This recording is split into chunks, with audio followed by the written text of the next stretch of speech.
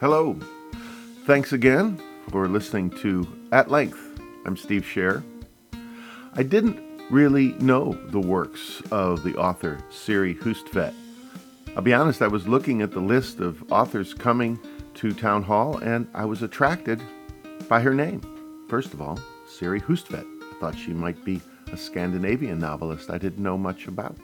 Then I started reading the information about her in the Town Hall brochure and started doing more research. Found out about her worldwide recognition as a writer and a scholar. Found out that she was born in Minnesota. Found out that besides writing, she also teaches. She lectures in psychiatry at a medical school. Hustvedt's work has been translated into more than 30 languages.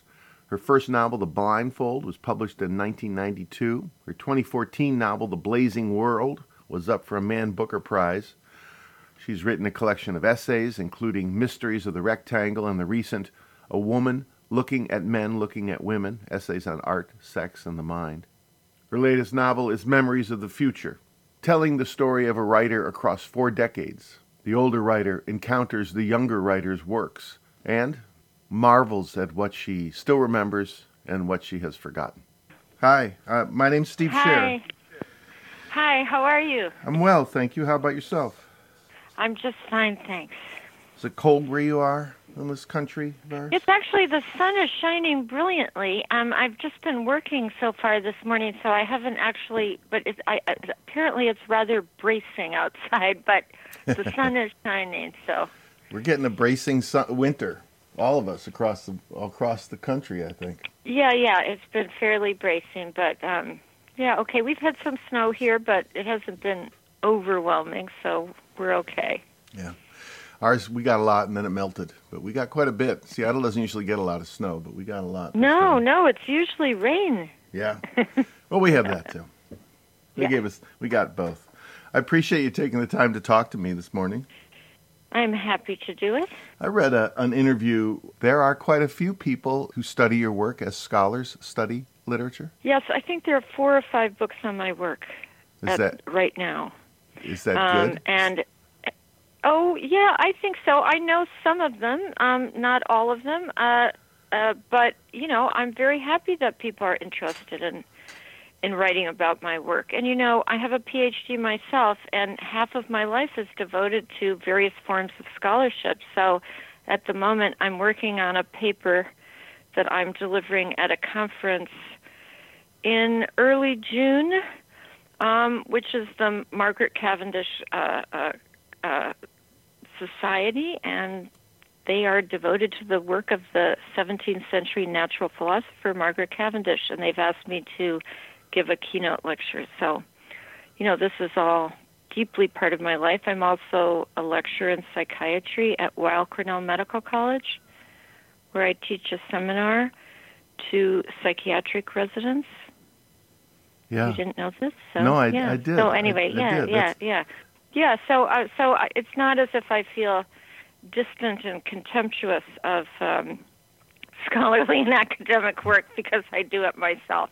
No, the opposite really of distant and contemptuous. I wondered how it feels to be written about. Yeah.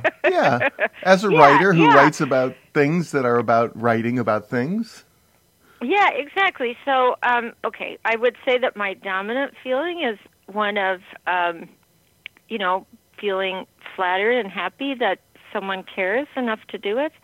And, every once in a while, if you, look at things and you think, wow, is that what I was doing? We don't always know. I'm not sure that writers are always the best judges of their own work or what's going on in it. So sometimes scholars can tease out aspects that even the writer herself or himself is not aware of. Well, I could see just from reading I read a couple of your papers and reading some of your other works. I mean, I could see how that would be a major theme in your work, that writers don't always, narrators don't always, those of us living our lives don't always know what's actually, what we're accomplishing, what we're living through. That's right. That's right. And I think, we are in many ways strangers to ourselves.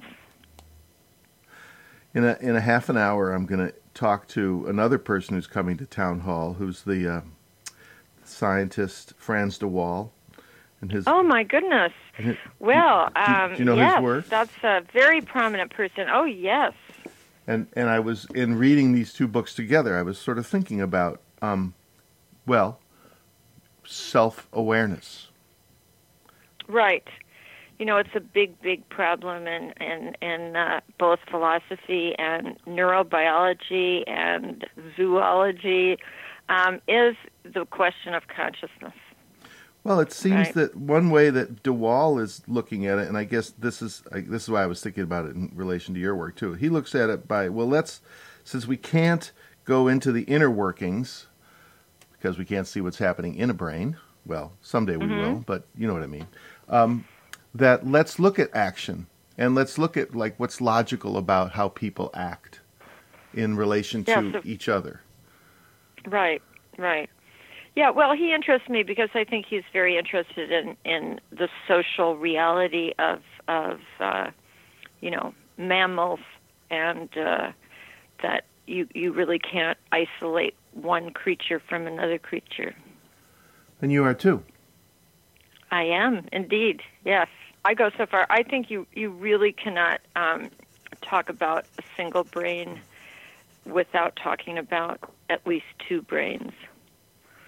What are those two brains? Well, the two brains, for example, the fact that, we all gestate inside another person and are born out of that person's body.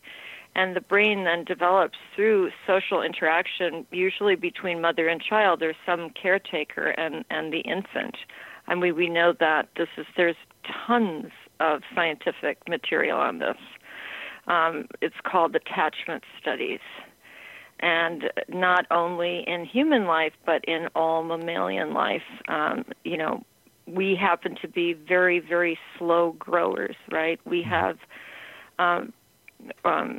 we're born immature, and it takes us a very long time to develop, much longer than most mammals. If you think about, if you've ever seen a colt born, I did once, it was remarkable. The colt stands up within a few minutes of birth and starts walking around. For human beings, it takes a year. That's a great difference. Yeah, and the fact is that, we die. I mean, that's how the Greeks used to kill unwanted babies. They just leave them out, exposure. So that was an efficient way of just getting rid of them. Because, we die instantly. There's really no way to survive at all. We are among the most helpless. We are the most helpless mammal. So we need social. In order to develop, in order to become a human being, you need these intimate social encounters, from, immediately after birth. So I think that is how our brains develop, and it may be certainly part of the explanation for why human beings have such elaborate social forms and cultures and languages. There are other animals that have, very elaborate communication forms. We can certainly talk about languages. And there are even birds that are of the same species that have different cultural habits depending, on where they are in the world. But we are the only creatures who have, thousands of different languages. I was reading one. That's an interesting point. Yeah, I was reading one of these scientific papers. Philosophy Matters in Brain Matters. Yes, yeah. And I gave that at the Cleveland Clinic. Yeah. Your conclusion being that the ethical treatment of patients requires a respect for their stories. Philosophy matters because it informs diagnosis. I think it may be time for functional and organic to go the way of humors and be replaced by other more subtle understandings of biological processes. But yes. Well, before I get to how that works in fiction for you, how did that go over with some of those folks? went over really well. I mean, actually, one of the people in my audience then has since become a friend, and it was first published in in a in a journal called Seizure, the European Journal of Epilepsy. That's one of my scientific publications. So mostly pretty well. I mean, I think there are sometimes people who are startled. Also, there are many scientists who do not bother much with thinking through the philosophical problems that are at times right underneath their research. Of course, the people who invite me to these conferences to lecture are usually on my side. They've read They're your work. interested in what otherwise they would obviously not invite me. But yes, I have run into some people who are, who don't agree with me, and that's actually in some way one of the pleasures of intellectual life. Is that we don't all agree. But I pride myself on being able to defend my views rather robustly. Did I read that part of your interest in seizures and neurobiology is because you are affected by that? Yeah, well, this is a long, it's been, oh my goodness, it's been decades I've been immersed in psychiatry, neurology, and neuroscience, decades of doing my own research, and I've actually was part of a discussion group that met at Columbia Presbyterian Hospital for a number of years. It was neuroscientists, psychiatrists, some robot people, various scientists interested in the brain. And so I've been doing this for a long time, but I did begin reading about neurology quite early on in college, and it was because I suffered from migraine. It was much later, after I'd been studying this material for a long time, that I had sort of mysterious seizure-like stuff happening to me. And I had been asked to give a lecture at Columbia Presbyterian Medical School in the narrative medicine department, which is the department at Columbia. And I had this shaking episode while I was giving a speech about my father and my dead father, and that became the shaking woman. But I was already deeply inside that material by the time I wrote that book. But yeah, I think my migraines, my auras, a kind of neurological sensitivity was definitely part of my interest all of this. Do those still plague you, the migraines? Much less, much less, but it's not completely finished. I have what I think of as sort of phases of vulnerability and pain, but I treat it with, what is just deep meditation. I learned it years ago, biofeedback. Now they have things like neurofeedback, but this was just, I was hooked up to electrodes, and I learned to kind of get my circulation going and lower the temperature of my extremities. And it worked. It eases the pain. It can be used for just about anything. I mean, I know asthmatics who use it, for severe asthma especially. And it works. In the best sense of the meaning of story, what's the story you tell yourself about this condition that you have? Oh, well, the best story, I think, is actually in the essay that you mentioned. I say that it's possible that had I not had these particular neurological sensitivities, that I might not have become a writer, that I have come to recognize that these weaknesses are also a form of strength, and that I actually wouldn't change it. So I think that's a pretty positive reading of a particular kind of illness. Do you think that plays out in this book, that sort of notion? Well, I think this book is very much about time. And I think one could say that my reading of migraine and my shaking episode is certainly subject to a recontextualizing over time. In other words, when I was I had migraines since childhood, but they weren't diagnosed. And when I suffered from really severe episodes in my 20s, I then did not feel that there was anything good about this at all. But as the years have passed, I've learned to understand that it's not something I fight, but it's something that I accept as part of me. It's not an alien force. It's part of who I am. And that's, I think, been extremely helpful.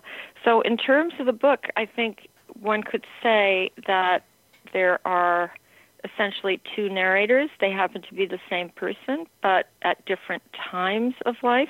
So there's the young narrator and her texts, and then there's the older narrator who's thinking about those earlier texts, those earlier stories, and recontextualizing them from her much later point of view.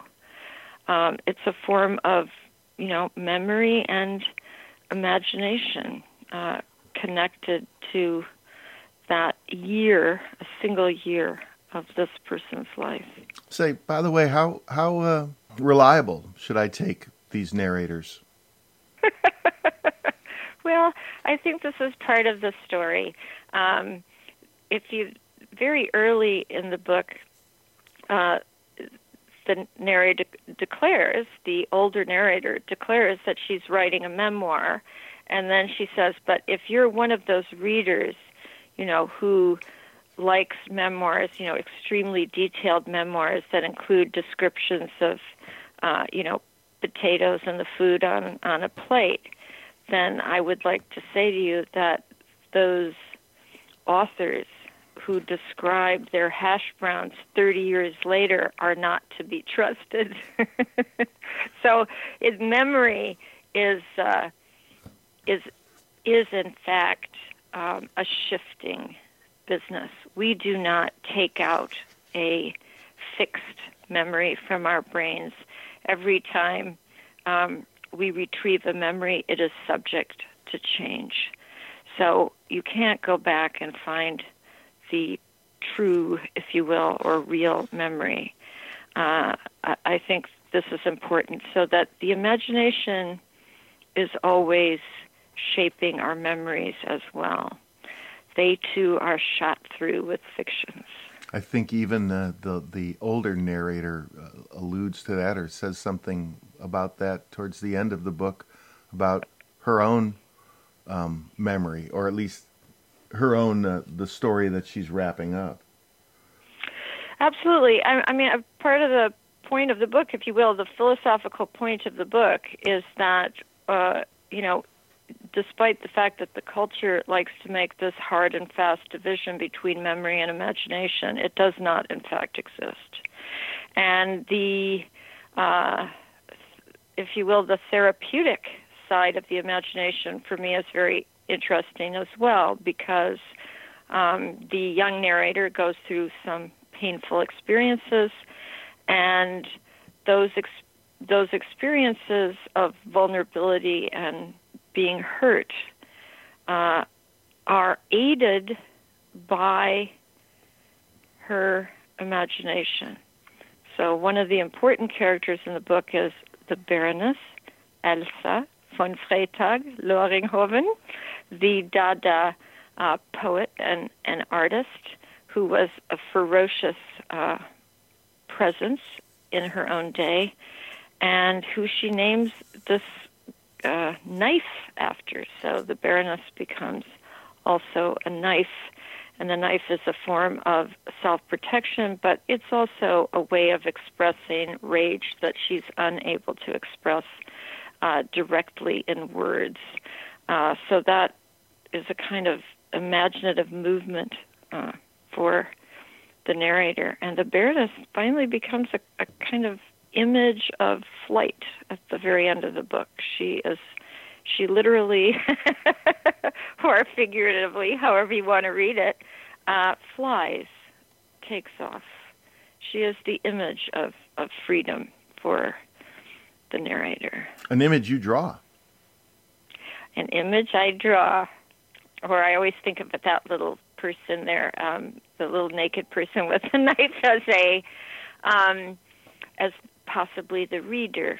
Because if you remember, at the end of the book, there's been a lot of talk about keys and knives, and so the keys turn out to be the keys of the typewriter or the computer keys, and then they are handed over to the reader to do what we do with story as story becomes integrated in our lives. To integrate one story becomes another. And also that these stories that we sometimes denigrate as merely imaginary or merely fiction are in fact ways of reconfiguring the self for the better. Did literature always do that for you? The literature that you read when you were a child? Absolutely. Absolutely. I think that has never changed. I can think of really important books. Perhaps first, the most astounding work I read as a child was Alice in Wonderland. I was also captivated by the pictures. When I was 11, my mother, my Norwegian mother, but who loved English literature, gave me 2 small books. She gave me a selected small book of Emily Dickinson's poems, and she gave me a selected William Blake. And I read those poems over and over and over again and felt absolutely transported. Now, especially the Dickinson remains a difficult poet. So at 11, I couldn't have possibly been reading those poems by telling myself exactly what they meant. But there was so much feeling and presence and mystery and, force in those poems that I had a strong feeling that, there was just nothing like that. And later, when I was a bit older, when I was 13, I read and read and read and read, but the books that captivated me the most then were David Copperfield by Charles Dickens. I read Pride and Prejudice by Jane Austen. I read Jane Eyre by Charlotte Bronte. Those books really pinned me to the wall, and that's when I decided to become a writer. Classic novels of the canon, phrase you used a couple of times. They were, again, it was my mother who was giving me these books. She was handing me one after the other, and those books were all read during the same summer. I think I read, 20 or 30 books. I just never stopped reading. It was in Reykjavik, Iceland. My father, a professor, was studying the sagas, and I couldn't sleep. By the way, it was light all night long, so I just kept reading. When you're writing, your writing also talks about the canon, who gets left out, the patriarchy, violence of patriarchy. Absolutely. So when you're writing your books, do you see them as fitting into a canon, a new canon? Well, canons change. This is probably a good thing, and I think it's quite clear, at least to many people, that as valuable as many works are, for example, in the English canon, I happen to be a great fan of Milton, who has been left out at times in new curriculum. I always feel a little bad about that. So, I don't dump on the great writers that have been included in the canon, but I do feel very strongly that not only in literature, but certainly in the history of art in general, that great women and, as we say now, people of color, to embrace all those who were not included in the canon, need to have a voice. So reshuffling these canons is probably a good thing, and I think that one hopes in a way that the reshuffling will just go on. And as I said about memory, memory changes in the present. So what was truly valuable in the context of one age may not be as valuable in the context of another. But we're constantly changing as people. And sometimes there are corrective moves, that can become a little extreme.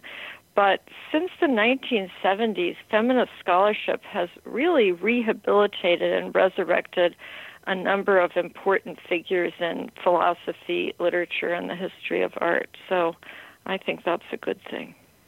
You mentioned the Baroness. One of the other writers that you said you affected you deeply is Knightwood and Djuna Barnes. Now, a writer I've never heard of, but you see, there you are. I think that's a wonderful book. I've read it 4 times, and I remember I read it as a young woman when I was in graduate school at Columbia. I just loved the book. And then a number of years later, maybe 15 years later, I thought, geez, who knows? Maybe this isn't such a good book. And I read it again, and I thought it was really wonderful again. I've actually read it 4 times now. I think it's a truly extraordinary book. It did, it isn't lost, actually. T.S. Eliot wrote the preface for it, for Faber, the publisher in England that did it. So, he gave it a kind of imprimatur of importance, and she continues to be mentioned, but I think the novel is better than its reputation. An artist who struggled as well. Yeah, she was a really popular journalist, however. She wrote a lot of strong journalism. She interviewed James Joyce, for example, made a beautiful drawing of him. She was not unsuccessful, but she ended up as a recluse in New York City, living on Patchen Place for years and years and not writing very much. So, yes, she became a stymied character. But as a young woman, she was a very successful journalist and in much demand from New York papers. Who was living across the street from her? E.E. Cummings? Is that a story I read? E.E. Cummings lived on Patchen Place. There were a number of important writers who lived there. John Reed lived there. Now, I don't know, what the timing is of all this, because she was there quite late. But there were a number of famous writers right there in that little cul-de-sac in New York City. I think I read a story that's had E.E. Cummings shouting out the window every once in a while across to her window, asking her if she was all right or something. Oh, yes, that's right. I have read this too. Djuna, are you still there? Or that's something right. Like that. That's right. Yeah. It's struck me a lot lately how many people, not just writers, right, but across the history, are left out of the history, and how critical it is to see them return. I mean, how eye-opening it is to see them return to the story. And also, I think it's interesting to discover why they return. This happens in science quite a bit, too. I am very interested in this particular period of science in Germany, and there's a figure named Hermann von Helmholtz, and he is now really has been resurrected in part because there are certain problems in neurobiology that an idea he had of unconscious inference have been used again. So he's been resurrected in ways that that are kind of surprising. Again, I think someone like Margaret Cavendish, who I was talking about earlier, 17th century natural philosopher and writer, has come back in philosophy in part because the questions that are being asked about the mind-body problem in philosophy now are very similar to the ones asked in the 17th century, and Margaret Cavendish had original answers to that very question, the mind-body problem. So, we find our grandparents, too. We go back, we discover works of interest that are surprisingly timely. But, of course, the act of discovery, to some degree, depends on our needs, and those are needs of the moment. You mentioned Emily Dickinson being difficult, and you talk about creativity and how things can bubble up. You also, this other essay, I had a good time finding all these essays because I thought, my gosh, look at all the different ways. So The Pleasure of Bewilderment. All right. I don't know that I've never loved a painting I can master completely. My love requires a sense that something has escaped me. And you mentioned that Emily Dickinson was a difficult poet, and there are many artists that are difficult, but is the difficulty. And I would say that there are people that read your works and also say, I better read this a second time or a third time to understand it. If I'm lucky. But, yeah. But there is in that, what was the other thing I think you read? That you wanted people to come away unsettled, challenged, teased, yes. Break out our paradigms. All these sort of thinkers, that you mentioned, all these writers, and yourself are trying to do that. That's sort of opposed to what a lot of art hands us, or maybe culture hands us today, which are easy answers. I think you're really right. You have just, put the nail in its proper spot. I am not interested in work that is easy for me to understand. I just am not interested in it. I'm interested in exactly that which escapes me, and which may, by the way, always escape me, but which asks me to think in different ways, to think again, and that makes me feel more alive in an important way. I just, that is it, whether it's looking at painting, reading novels, reading science, reading philosophy, I am hell-bent, if you will, on reconfiguring my own thoughts through this other work. I always want to be in dialogue with, other minds, if you will. And that's so exciting to me. And you're right. The culture is feeding us very simple answers to, the immense complexity of what it means to be a human being. And I find those ready-made cliches really dull. Yeah. All right, here, a last question that takes you back to the psychiatry seminar that you teach. So I teach an interviewing class at the UW, and it's different approaches to this tool, the interview, and one of them is medical. And I talk to doctors about what they learn and how they approach getting stories from people so they better understand them. Of course, you write, every illness has a story, and that story belongs to a person who has the illness. Moreover, the way a sick person understands her or his illness affects the course of the affliction itself. I want to bring narrative forward as a tool in medicine, give it a theoretical dignity. I mean, that it's sort of the same thing about being uncomfortable and being comfortable with not knowing the answer, but listening to the story, because it's not even a question. It's listening to the story. And that's right. Does that feel like what you write and what you think about when you teach these psychiatry students is that all of a piece, that idea of being comfortable with the mysterious? That's right. They're actually doctors, not psychiatry students. So they are already psychiatrists, but they're, in their residency. And, of course, the psychiatrists, I have to say, the ones that come to my class, this is not a required class. It's called a seminar in narrative psychiatry. So we do read literature, and then we frame the text that we read in terms of psychiatric practice. And we do talk a lot about narrative as, the unfolding or the dynamic, that means, the moving aspects of psychiatric illness. And they seem to just really love it. And I have them write too. I have them respond to texts. So it's a workshop of sorts, but it's always connected to what they do as doctors.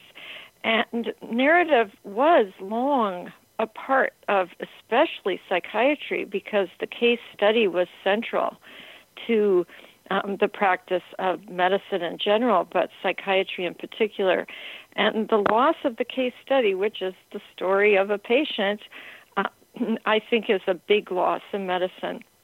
And there are a number of people who are working to restore this to medicine. Rita Sharon, who's head of the narrative medicine department at Columbia, is certainly one of them, a primary example. But the medical humanities have been around for a long time, and there's a lot of good work being done in it. So I think the lacuna, if you will, that has been felt, and the fact that what they call now the biomedical model, or a kind of machine model of the person, you address just a particular part, that's wrong in the body of a person, and you try to fix it, is an inadequate model. So we try to talk about all of this and read literature and think about the stories of patients and the stories of the doctors who are treating the patients, which is also important. You can't ignore that every doctor also has a story. Well, let's hope we adopt that same notion in our social and political and cultural life, because it would make the world a little more easy to discuss, perhaps, if nothing else. Yeah. Well, we can keep fighting for it, can't we? Yep. Yeah. All right. That was great. I really appreciate you talking to me. Well, I appreciate your talking to me, and it was a pleasure. That was the novelist, scholar, and teacher, Siri Hustvedt. She'll be speaking with journalist Lauren DeGraff, the Seattle First Baptist Church, Monday, March 25th, 2019. At Length is supported this season by Town Hall. I'm grateful that I get a chance to talk to all these great scholars and thinkers who come through Seattle. You can find a shorter version of this interview, along with some other interviews my colleagues are doing at Town Hall with some of the writers and authors who are coming. Just listen for In the Moment, wherever you find your podcasts. And if you like this podcast, leave a review, won't you, at Apple, iTunes, or wherever you find your podcasts. Tell your friends. That would be great.